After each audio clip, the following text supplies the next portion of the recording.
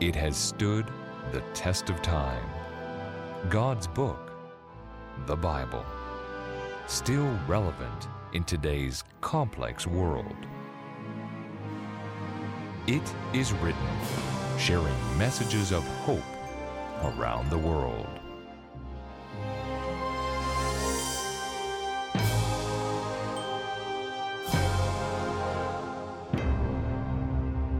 Salmon Arm, British Columbia is a beautiful city in the southern interior of the province. It is nestled on the shores of Shuswap Lake with a stunning view of Mount Bastion. It is a tourist destination in the summer. The beaches and recreational activities are an attraction for many. It's truly a gem of a place. In 1998, however, you wouldn't have wanted to find yourself in Salmon Arm. 1998 was one of the warmest and longest summers recorded in Canada. That summer of 1998, the fly hills near Salmon Arm were ignited by natural causes in this drought-like weather. The fire quickly became unmanageable and began moving toward Salmon Arm. The dense forest with plenty of fuel to burn gave a path for the flames toward the city. Despite efforts by the Ministry of Forests and the local firefighters, the flames couldn't be controlled. Many watched their own homes, their life work go up in flames. Others watched on television and wondered when the disaster would finally stop. When it was all said and done, $10 million had been spent to attempt to extinguish the blaze. Over 6,000 hectares were burned, over 40 buildings were destroyed, and more than 7,000 people had to be evacuated. Those burning flames of forest fires are almost impossible to imagine. It is almost impossible to imagine the heat and the destructive power. Flames like those seem to conjure up in the minds of many apocalyptic type images, vivid images of burning landscape. The book of Revelation tries to paint a vivid picture of those apocalyptic flames in Revelation chapter 14, verses 10 and 11, speaking of those who follow and worship the Antichrist. Revelation chapter 14. He shall be tormented with fire and brimstone in the presence of the holy angels and in the presence of the Lamb, and the smoke of their torment ascends forever and ever. And they have no rest day or night who worship the beast and his image, and whoever receives the mark of his name. A little later in the book of Revelation, John further emphasizes that picture by speaking of the destruction of spiritual Babylon. Again they said, Alleluia, her smoke rises up forever and ever. Those burning forests of Salmon Arm give us a stunning preview of the final fire, which will destroy the earth. And in asking the question, is heaven for real? We now turn and ask, is heaven for real? And just as millions prayed and hoped that the flames of Salmon Arm would stop, what about the fires of hell? What does it mean that the smoke ascends forever and ever? Is the final destruction of the wicked, timeless, ongoing inferno and pain? To get a true picture, we open the Bible to study what it has to say about hell. As we have been studying over the past weeks, there is no doubt that heaven is a very real place and that each one of us wants to be a part of it. It is a place that Jesus has prepared for us, and it is a place which He has made every provision for us to be there. But what about those who choose not to go to heaven? Through their actions, through their thoughts and deeds, what about those who don't want to be in heaven? Will they burn in torment forever and ever? We already know that they are not experiencing any pain right now. In the previous weeks, we have studied and seen that they are not anywhere right now, but sleeping in the grave. But what happens once Jesus comes again? Last week we studied that when Jesus comes, the righteous, those who are ready for the return of Jesus, are made incorruptible. They're made perfect. Those who are dead are resurrected and given a new body.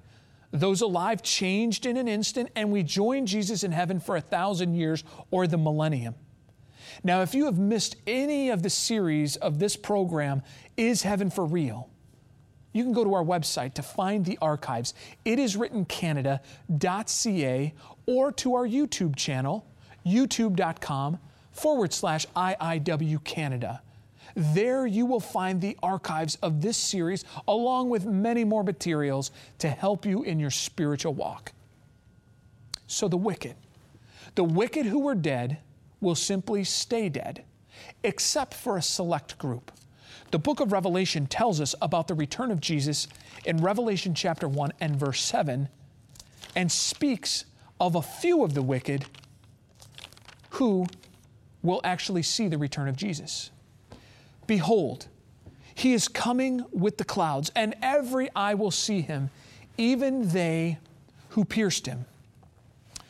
That select group are those directly responsible for the death of Christ. They will be resurrected to see the folly of their mistakes and their ways. And this is especially in light of the fact that they had been given so many opportunities to see and recognize who Jesus was. The wicked alive will be slain by the brightness of his coming in glory, and then all of the dead remain on the earth. Satan is bound here by the chains of circumstance for 1,000 years so he can contemplate the results of his rebellion. Then what happens next?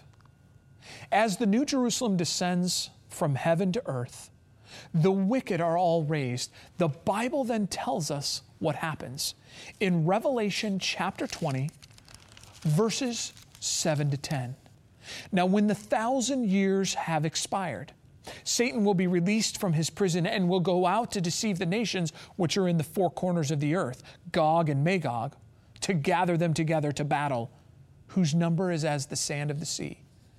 They went up on the breadth of the earth and surrounded the camp of the saints and the beloved city. And fire came down from God out of heaven and devoured them.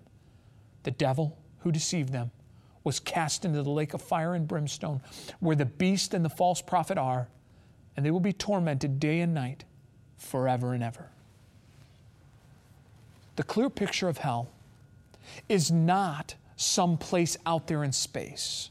The lake of fire or hellfire is on this earth, and Satan and the wicked are destroyed in it. This is called, in the Bible, the second death. It's not somewhere out there, but the lake of fire will happen on this earth. Now I must pause here for just a moment. Friends, we are about to discover an amazing picture of God. Many have pictured God as this great tormentor who is out to get you. The picture of God that has been painted by the church is that God is up there somewhere and He's waiting for you to make that one mistake, and zap, He can get you. This picture has been not painted in the Bible, but rather this picture has been painted by such things as Dante's Inferno, through Greek mythology, and through Egyptian false religion. This is not the picture that the Bible paints at all. In fact, why is there even a hellfire? The book of Matthew, chapter 25 and verse 41, make absolutely clear why hellfire even exists. Then He will also say to those on the left hand, "Depart from me, you cursed, into the everlasting fire, prepared for the devil and his angels." My dear friends, hellfire was never prepared for human beings. It was prepared, as the text clearly says, for the devil and his angels. It was never intended for one human to ever be there. It was created to take care of the sin problem. It was created to take care of the author of sin, Satan. You see, God could not destroy Satan immediately when he rebelled, because by doing so, he would have risked a universe that served him out of fear rather than love. But the Lord allowed Satan to run his full course so beings everywhere could see the true sinfulness of sin and the horrible nature of the devil's rebellion. So why is it that humans will be there? Because of the lake of fire is intended to end once and for all sin, rebellion, and Satan. Humans will end up in the lake of fire because they have so attached themselves to their sin and are so unwilling to let it go that they are burned up with their sin. How is it that hellfire works then? Hellfire is a one-time event that destroys sin, suffering, and pain. The devil and his angels, along with the wicked who cling to their sin, never to exist ever again. Hell is not a place, but it's an event. And the consequence of that event is permanent. The Bible doesn't describe some ever-burning place of torment where we will be able to see and hear the agony of the wicked. In fact, quite the opposite. Revelation chapter 21 describes the new heaven and the new earth. Now I saw a new heaven and a new earth, for the first heaven and the first earth had passed away. Also there was no more sea. Then I, John, saw the holy city, New Jerusalem, coming down out of heaven from God, prepared as a bride adorned for her husband. And I heard a loud voice from heaven saying, Behold, the tabernacle of God is with men, and he will dwell with them, and they shall be his people.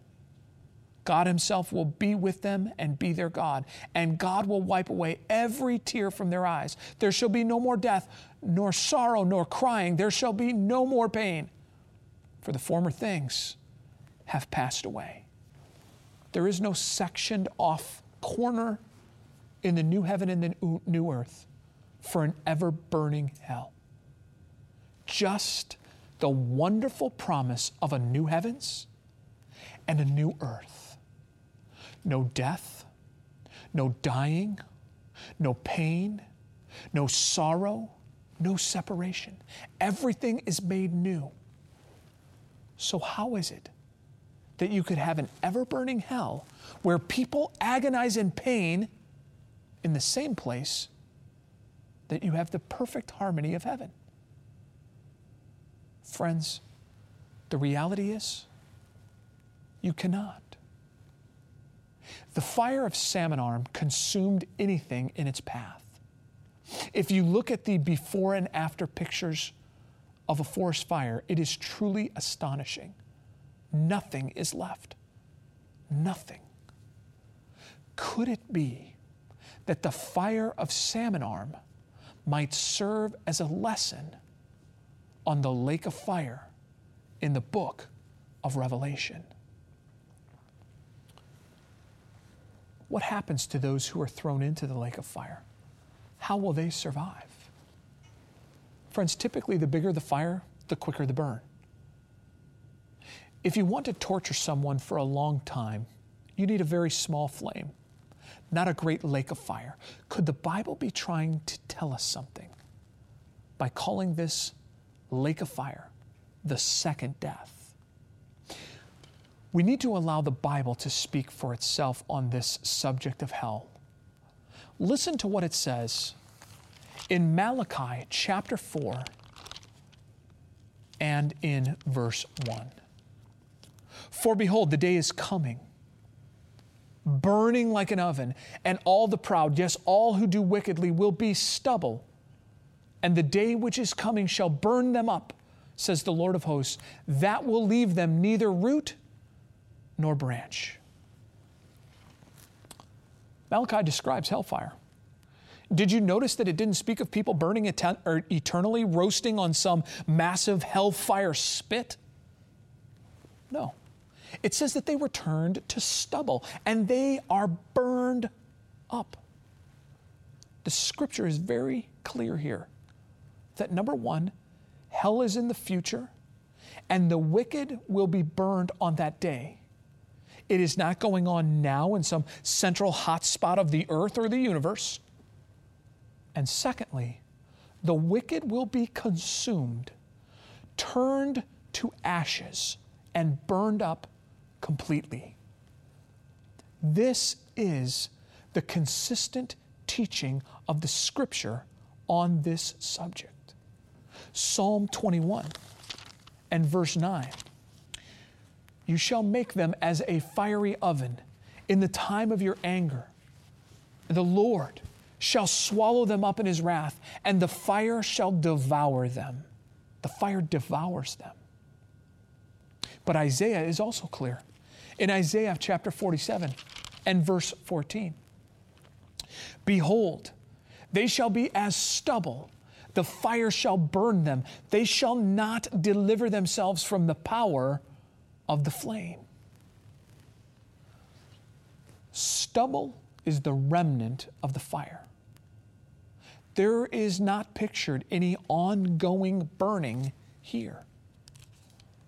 Psalm 37 and verse 20. But the wicked shall perish, and the enemies of the Lord, like the splendor of the meadows, shall vanish. Into smoke they shall vanish away. The Bible says the wicked will perish. They will be turned to stubble. But the question then is, why does Revelation speak of the smoke of their torment going up forever and ever? Is it possible that other verses might help us understand the subject more clearly? Here's one example in Hebrews chapter 9 and verse 12. Not with the blood of goats and calves, but with his own blood he entered the most holy place once for all, having obtained eternal redemption. And then in Hebrews 6:2, it speaks of eternal judgment. Now, friends, Jesus died once for our sins. His great act of redemption took place at a specific time and at a specific place. And in addition, the final judgment is a specific time. Neither of these goes on forever and ever and ever. But the results are permanent. The results have everlasting consequences. And it is the same with hellfire.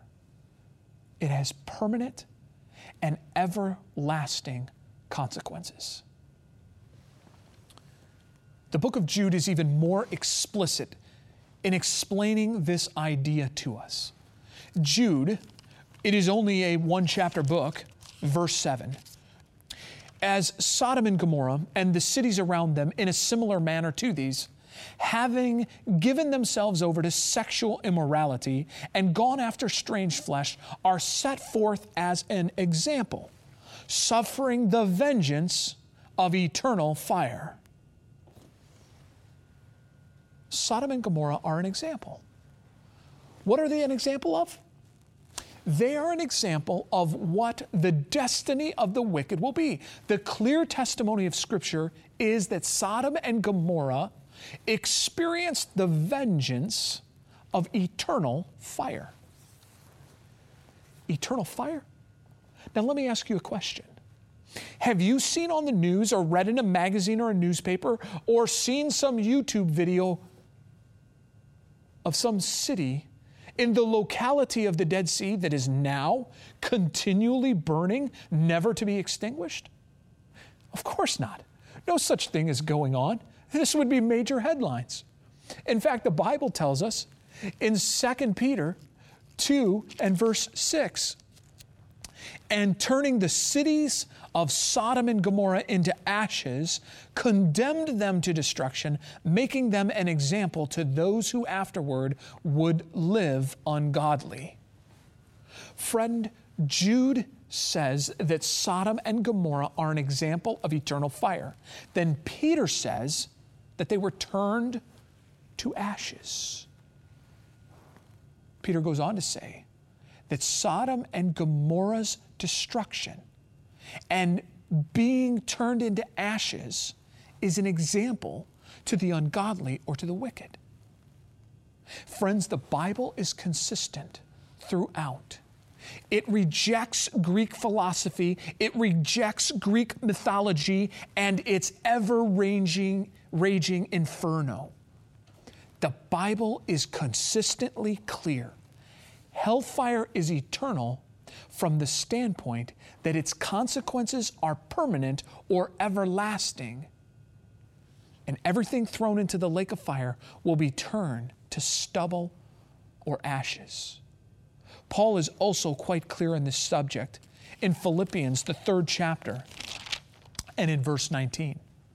For many walk, of whom I have told you often, and now tell you, even weeping, that they are the enemies of the cross of Christ, whose end is destruction. The end of the wicked is not an ever-burning cycle of death. No, it is destruction. Literally in the Greek, that word destruction means to cease to exist or to be annihilated. The Bible is consistent in what happens to Satan and the wicked. It is the same picture over and over again. The wicked will simply cease to exist, as in the lake of fire they are consumed fully. Malachi chapter 4 and verse 3 further emphasizes this point. You shall trample the wicked, for they shall be ashes under the soles of your feet. Friends, the scripture is clear. Romans 6:23 says that the wages of sin is death. This is the second death, permanent separation from God because you no longer exist. Jesus himself said in Matthew chapter 10 and verse 28 these words which demonstrate that reality. Do not fear those who can kill the body but cannot kill the soul, but rather fear him who is able to destroy both soul and body in hell. Destruction. This is what the lake of fire brings. Total and utter destruction. To never exist again. Many of the texts that seem to allude to a place of everlasting, ongoing, continual punishment are merely metaphors used to describe the permanent nature of hellfire. Jesus, on one occasion, even used a parable to illustrate this reality. Mark chapter 9, verses 43 to 44 is one such passage. If your hand causes you to sin, cut it off. It is better for you to enter into life maimed rather than having two hands to go to hell into the fire that shall never be quenched, where there the worm does not die and the fire is not quenched. Many people today point to this as evidence of an eternally burning hell. However, is that really what it means? Jesus is quoting a passage in Isaiah. There the prophet speaks of the fate of the wicked and uses those phrases, their worm does not die and their fire is not quenched. But what is Isaiah referring to? Here is what precedes those two verses in Isaiah 66 and verse 24. And they shall go forth and look upon the corpses of the men who have transgressed against me. What is Isaiah talking about here? Friends, he is talking about dead people. And while a bit morbid, this is a picture of worms, of maggots consuming a dead body. The picture is of a corpse being totally consumed, totally destroyed. And then what about their fire is not quenched? Friends, what does it mean to have an unquenchable fire?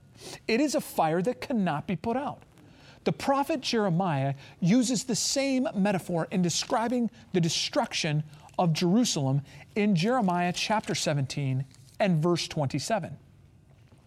Then I will kindle a fire in its gates, and it shall devour the palaces of Jerusalem, and it shall not be quenched. Jerusalem experienced unquenchable fire. Now let me ask you, is Jerusalem still on fire today? Now eventually this prophecy was fulfilled and Jerusalem was destroyed and burned to the ground. Its destruction was permanent and unquenchable. The fire couldn't be put out until it had destroyed everything. Friends, we have spent a lot of time talking about hell, and there are a few unanswered questions. We will deal with many of those questions in next week's program. Friends, God is going to every length possible to save you. You don't need to worry about hellfire because it wasn't even designed for you. It is the destiny of the devil and his angels. The open arms of Jesus is the destiny he has for you. Are you willing to let go of your sin? Are you willing to give it all to Jesus? Let's pray and give it all to Jesus. Oh, Heavenly Father, we come to you and we give all of our sin to you. Change us, transform us, and make us ready for when your Son Jesus comes again. We pray in Jesus' name. Amen.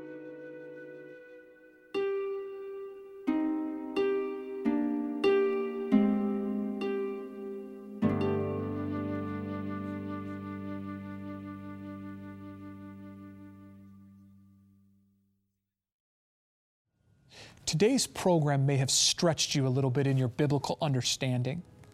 I would like to offer to you today a special edition of Signs of the Times, which delves into these texts even more deeply and helps you to understand the character of the loving God that we serve. To get today's offer, here's the information that you need. To request today's offer, just log on to www.itiswrittencanada.ca. That's www.itiswrittencanada.ca and select the TV program tab. For Canadian viewers, the offer will be sent free and postage paid. For viewers outside of Canada, shipping charges will apply. If you prefer, you may call toll-free at 1-888-CALL-IIW. That's 1-888-CALL-IIW. Call anytime. Lines are open 24 hours daily. That's 1-888-CALL-IIW. Or if you wish, you may write to us at It Is Written, Box 2010, Oshawa, Ontario, L1H 7V4. And thank you for your prayer requests and your generous financial support. That's It Is Written, Box 2010, Oshawa, Ontario, L1H 7V4.